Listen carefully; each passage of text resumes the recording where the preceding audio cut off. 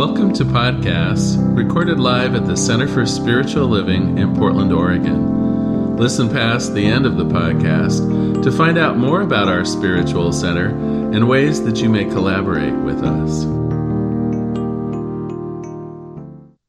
Welcome, everyone. Happy Sunday. I'm glad you braved the snowmageddon to get here. I don't think it's sticking, but anyway, glad you're here today.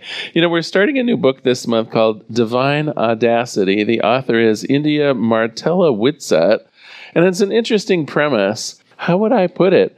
She thinks we're too timid in our faith. She thinks we're too complacent in our beliefs. She thinks that if we were a little more audacious, a little more bold, a little more willing to stretch what we know is good and true into the fullness of spirit, that we'd all be happier, we'd all be more peaceful, we'd all be more joyous, right?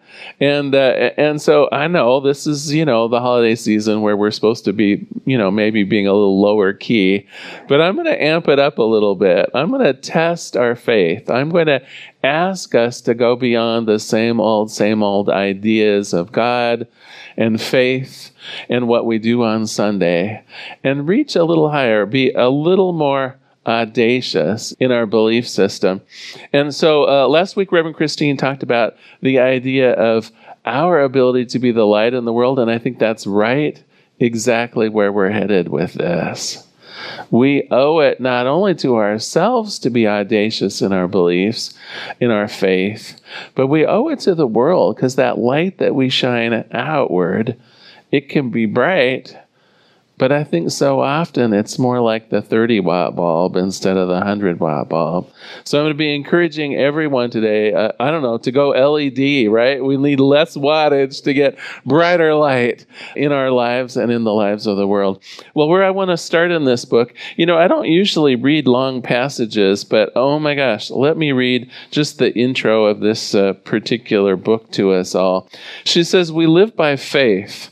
And one summer day, while floating in my backyard pool and enjoying the multi-layered clouds move overhead, I began to think about the curvature of the earth. The earth, of course, is a massive sphere. And I thought that means that someone in her house around the world from me should be upside down. But no one lives upside down. By means of something invisible we call gravity, all physical matter lies on or near the surface of this enormous orb.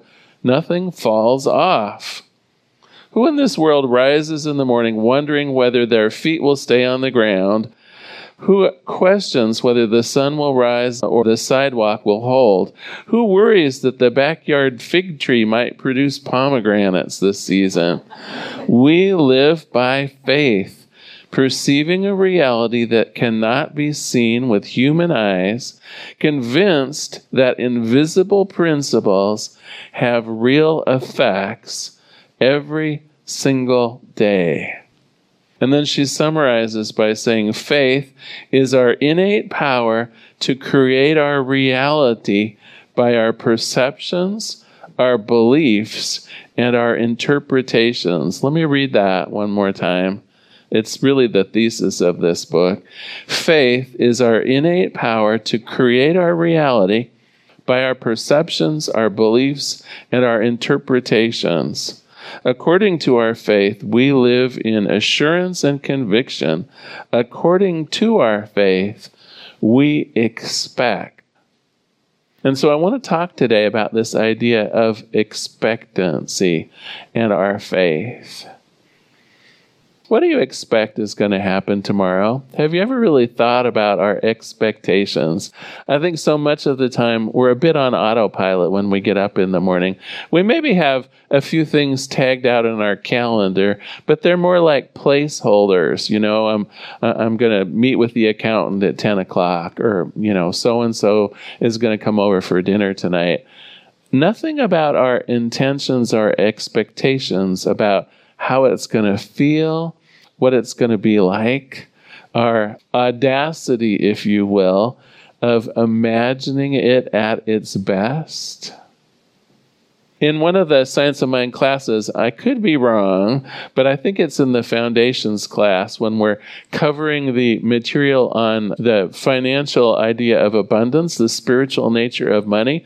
The question always comes up, well, what are you going to get? If the universe is an infinite supply, what are you going to get? And some people will say, well, we're going to get what we pray for. And I say, oh, I wish it were true.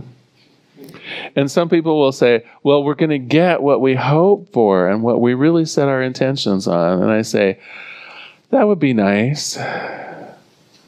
What we get from life is what we expect from life. If you think about it for a minute, what is an actual expectation? An expectation is, I'm pretty clear that this is how it's going to go. And so when you're pretty clear about how something's going to go, whether it's for the best or for not for the best, that is most often what will happen. And of course, we know from the law of attraction why that's true, right? We're putting out the vibe. We're putting out the vibe that something's going to be successful. I expect it to be successful. We're putting out the vibe that this relationship is going to be loving and fun. We're putting out that vibe. That's our expectation, and that's likely to be what's coming back to us. So when she talks about faith in this particular book, there are a couple kinds of faith that are the most important to her, and I want to spend a little bit of time on each of those today, but I think to lead into it, we need our joke. So a devout Christian woman had a lot of traveling that she needed to do for business, and so she was on airplanes a lot. But air travel tended to make her nervous, and so she always took her Bible along with her to read. It helped relax her. Well, on one flight, she was sitting next to a fellow. He saw her pull out her Bible, and he gave a little chuckle, and then went back to his reading.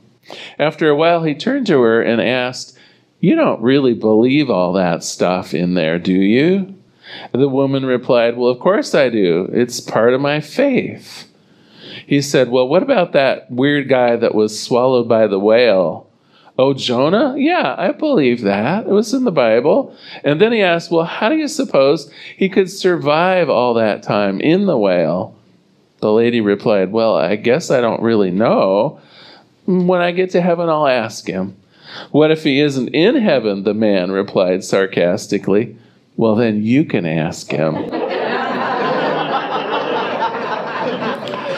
And so if our faith really does shape our perception of the world, are we responsible for our faith? And here are the two issues, the two kinds of concerns that she brings up around the idea of faith. And the first one is, most of our faith we get from other people. And this is of a concern to her, right? Aren't we just given, as children, a set of beliefs that no one particularly explains to us? Beliefs around what school is like, beliefs around what the family relationships are supposed to be, beliefs around, well, she mentioned things like gravity, and right? It's not like anyone specifically tells us, every morning the sun will come up, honey, right? Just over time and by observation and what people say, we have this whole world view and a set of faiths that go with it, and we never really talk about it or worry about it. And that's one of the reasons why Nancy and I have been teaching me and white supremacy for so long, right? There are these assumptions that we make and that we're handed in these beliefs, many of which are simply not true.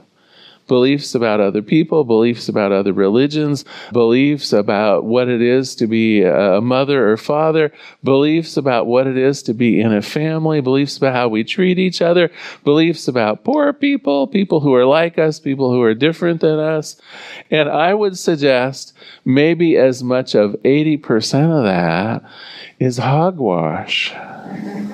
It might be what the, quote, average person in America believes, but I got to tell you, I have not that much faith in what the average person in America thinks. I want to make sure that what I believe in, the faith that I have, whether it's spiritual faith in my own idea of a higher power, or whether it's faith in the way government should work or relationships should work, I want to make sure that those reflect my own beliefs, my own desires, my own worldview. And so the first things that she wants to ask in this particular book is, where do you place your faith right now? And she has a tip for it. She says, if it is in things that change, you're probably in trouble. And she asks us to look to a higher source for things to believe in. So rather than believing in that your good comes from your paycheck, for instance, she would say, wait a minute. Your good can come through your paycheck, but your good comes from a higher place. Your absolute good, the life, the love, the joy, everything that's wonderful for you that you experience is a gift from Spirit. And if we have faith in Spirit, it will get us through the inconsistencies of the world. So she says, and this will be part of your homework, by the way. I'll give you a tip in case, you're listening louder. Listening louder? Where did that come from? In case you want to pick up on something here, because it will be part of your homework. Are you basing a lot of your faith, your belief, your trust in things that are very earthbound? Do you feel like your good is coming from your paycheck? Do you feel like love is coming just from your partner or just from a family member? Do you feel that peace has to look a certain way because people create it? And I'm not here to say that peace doesn't come from people. Of course it does, but it's not the source of it. And people are so very, very, very changeable. So if the source of your love is from a certain person, what happens when you get a divorce? If your good comes from your paycheck, what happens when you get laid off? Do you see where I'm going with this? And so when we look up, when we look above the human experience and we put our faith there, then there can be assuredness that, well, even if so-and-so isn't in my life anymore, I know that love is still there. Even if I've gone beyond this job to a different one, I don't really have to worry. I don't have that sense that my life, that my good has been taken from me. It's just going to take a different path. It'll be part of the flow that comes to me from the next job or the next experience. So that's the first thing that she wants to talk about. And so, okay, I'll go ahead and give you your homework already. The homework is think an area of your life that isn't going quite as well as you'd like it to be. It might be a relationship. It might be a job. It might be some issue, a health issue, whatever it might be. Think of an area in your life that isn't going quite as well as you would like. Are you putting your faith in things that are changeable? Are you saying that your health is dependent on your doctor? Are you saying that your livelihood is depending on your Social Security check? Because if you're doing that, I would like you to look up. That's your homework. Look up. Does my true good come from a higher source than my doctor or a paycheck or, my husband even? Does my true good come from a higher source? And if so, can I begin looking to that higher source for my good? People will change. People will change. Things will change. Okay, let's go on to my other subject, though. If you can only have faith in one thing, and I think this is lovely, have faith in opportunity. Know that tomorrow you are going to always be presented with more wonderful opportunities. That it is God's good pleasure every day to lay out for you a banquet of wonderful experiences of life, of love. In the opening prayer, Nancy mentioned many of the qualities of God. It's as though we're at the royal buffet. And there's love, and there's life, and there's health, and there's joy. And in every waking moment, we have access to those opportunities. Have faith in that. If you're having a bad day, you're having faith that tomorrow will be a better day. And if you're having a great day, you're having faith that tomorrow will be even better still. There's no downside to this one. When we have faith that there is good for us and that it is God's great pleasure to have it show up on our doorstep every day, can you feel the freedom in that? Can you feel the possibility in that?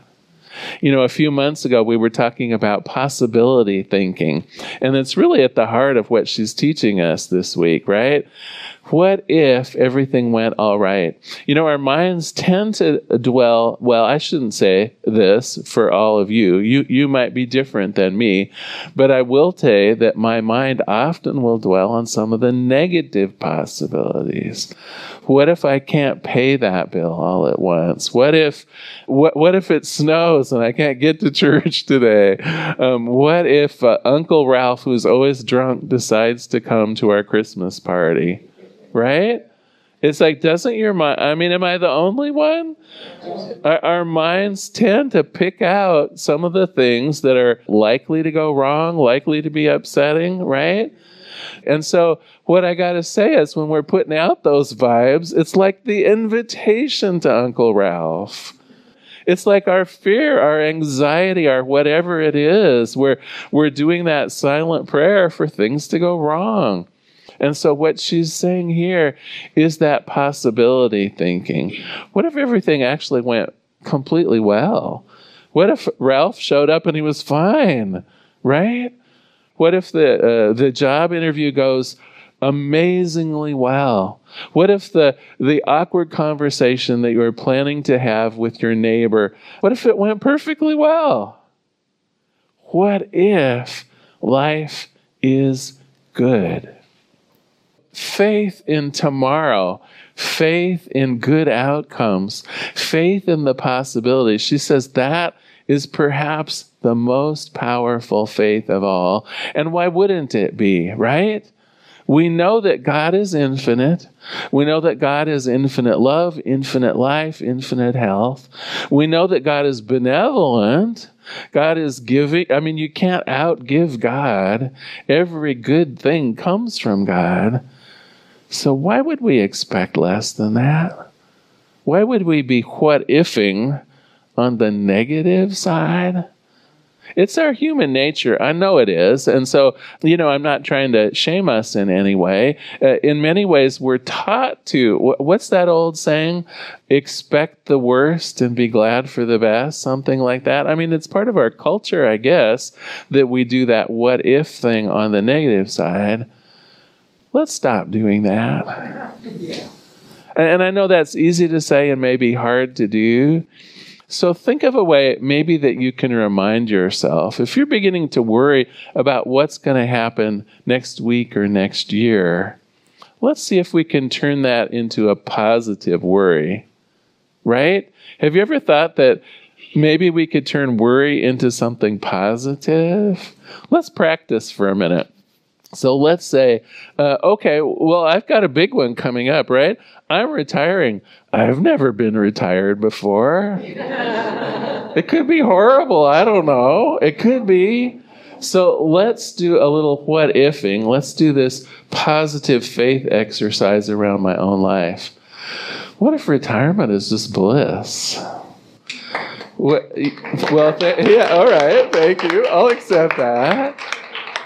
What if Social Security and the savings I have is more than enough to take care of all of my needs for the rest of my life and leave some good money behind for one of my blessed charities like the Portland Center for Spiritual Living? Yeah. what if I'm just as busy as I like to be, even when I'm retired? Right? Is that positive for you? As busy as I like. Yeah, exactly. What if retirement brings new friends, new ways of being, new opportunities to both serve the universe as well as finding delight in it? Yeah.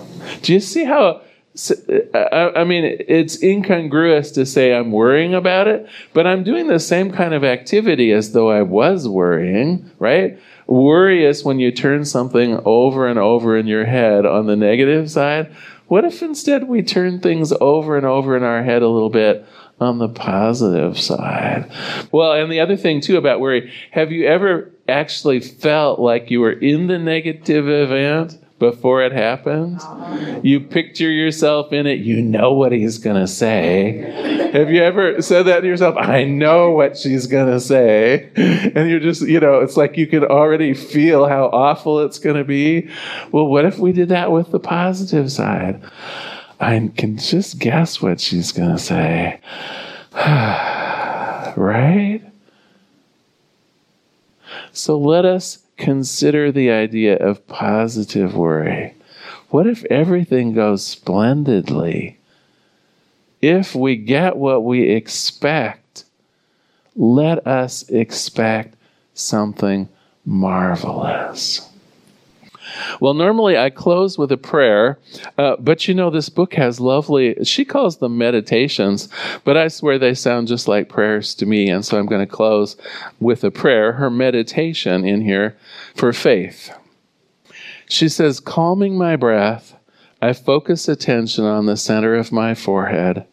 Breathing in and breathing out, my attention is fixed. I bless this connecting link between the physical and the spiritual. Sensitive to the pulsing of life, the movement of energy, I shine royal blue light of faith into the very center of my brain. The spaces between the hemispheres are brushed, beautiful blue. I broadcast this blue light throughout my body, a healing, streaming blue signifying my consciousness of pure faith. Faith is my ability to see what I cannot see humanly, and I activate this spiritual power, courageously perceiving a greater truth than what can be reported through my senses. I dare myself to see what cannot be seen by human eyes, but exists as surely as the sun exists behind a cloud. I perceive the bottom line of truths about life, that life is irrepressible, eternal, and perfect in every stage and every form. I stretch my capacity to see the good that can even exist in troubling situations. I envision possibilities even in seemingly impossible circumstances because I am devoted to perceiving the good that exists around me always. I'm convinced that the nature of unseen good, the animating and harmonizing creative powers behind all that I have and experience, it is my nature. I am divine. I reach inward to my storehouse of faith to remain faithful during times when my human brain cannot even envision the magnificent possibilities of the wholeness of my life, the harmony of love, and wealth beyond measure. I demonstrate conviction by living as love lives, as wholeness lives, as wisdom lives, and I audaciously trust in the universal goodness, so much so that I rest deeply in the peace of spiritual assurance. And together we say, and so it is. Thank you so much for being here today. Thank you so much. Are we willing to be a little more audacious in our faith? All right. So every year, I don't know if you're aware of it, and maybe I should allow Debbie to talk more about this, but one of the things that I love about PCSL in the last, 5 years now?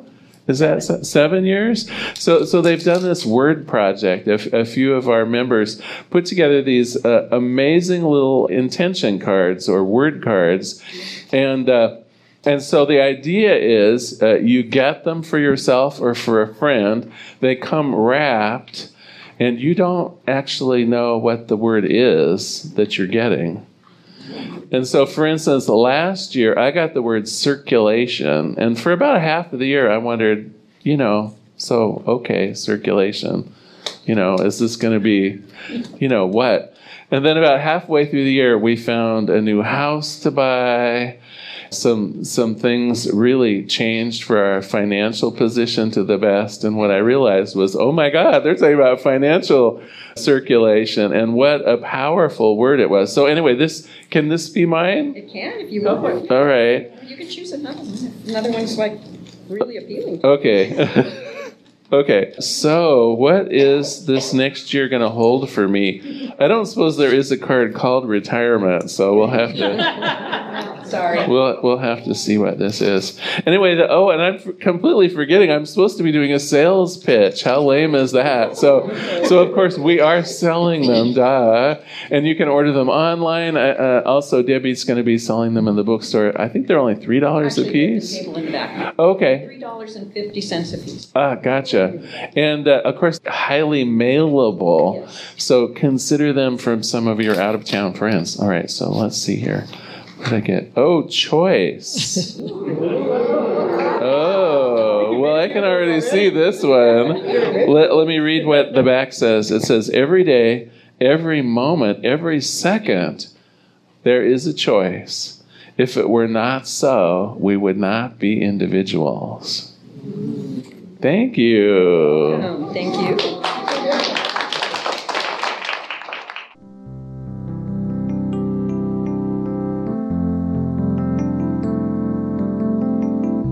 We hope you enjoyed today's podcast. If you happen to be in the Portland, Oregon area, we'd love to have you visit in person. The Portland Center for Spiritual Living is located at 6211 Northeast Martin Luther King Jr. Boulevard. We have inspirational services at 9 a.m. and 11 a.m. every Sunday. We also have many programs, classes, and workshops developed just for our online audience. To find out more, go to our website at cslportland.org and look under the Online tab. We have a variety of content dedicated specifically for our podcast listeners. Our mission is to open hearts, ignite minds, and make a difference. If you'd like to support our center and its podcasts, you can donate online at cslportland.org/donate. Our website is also the place to learn more about what's going on at the center or to contact us. Allow us to become part of your extended spiritual community. Wherever you are on your spiritual journey, you are most welcome at the Center for Spiritual Living.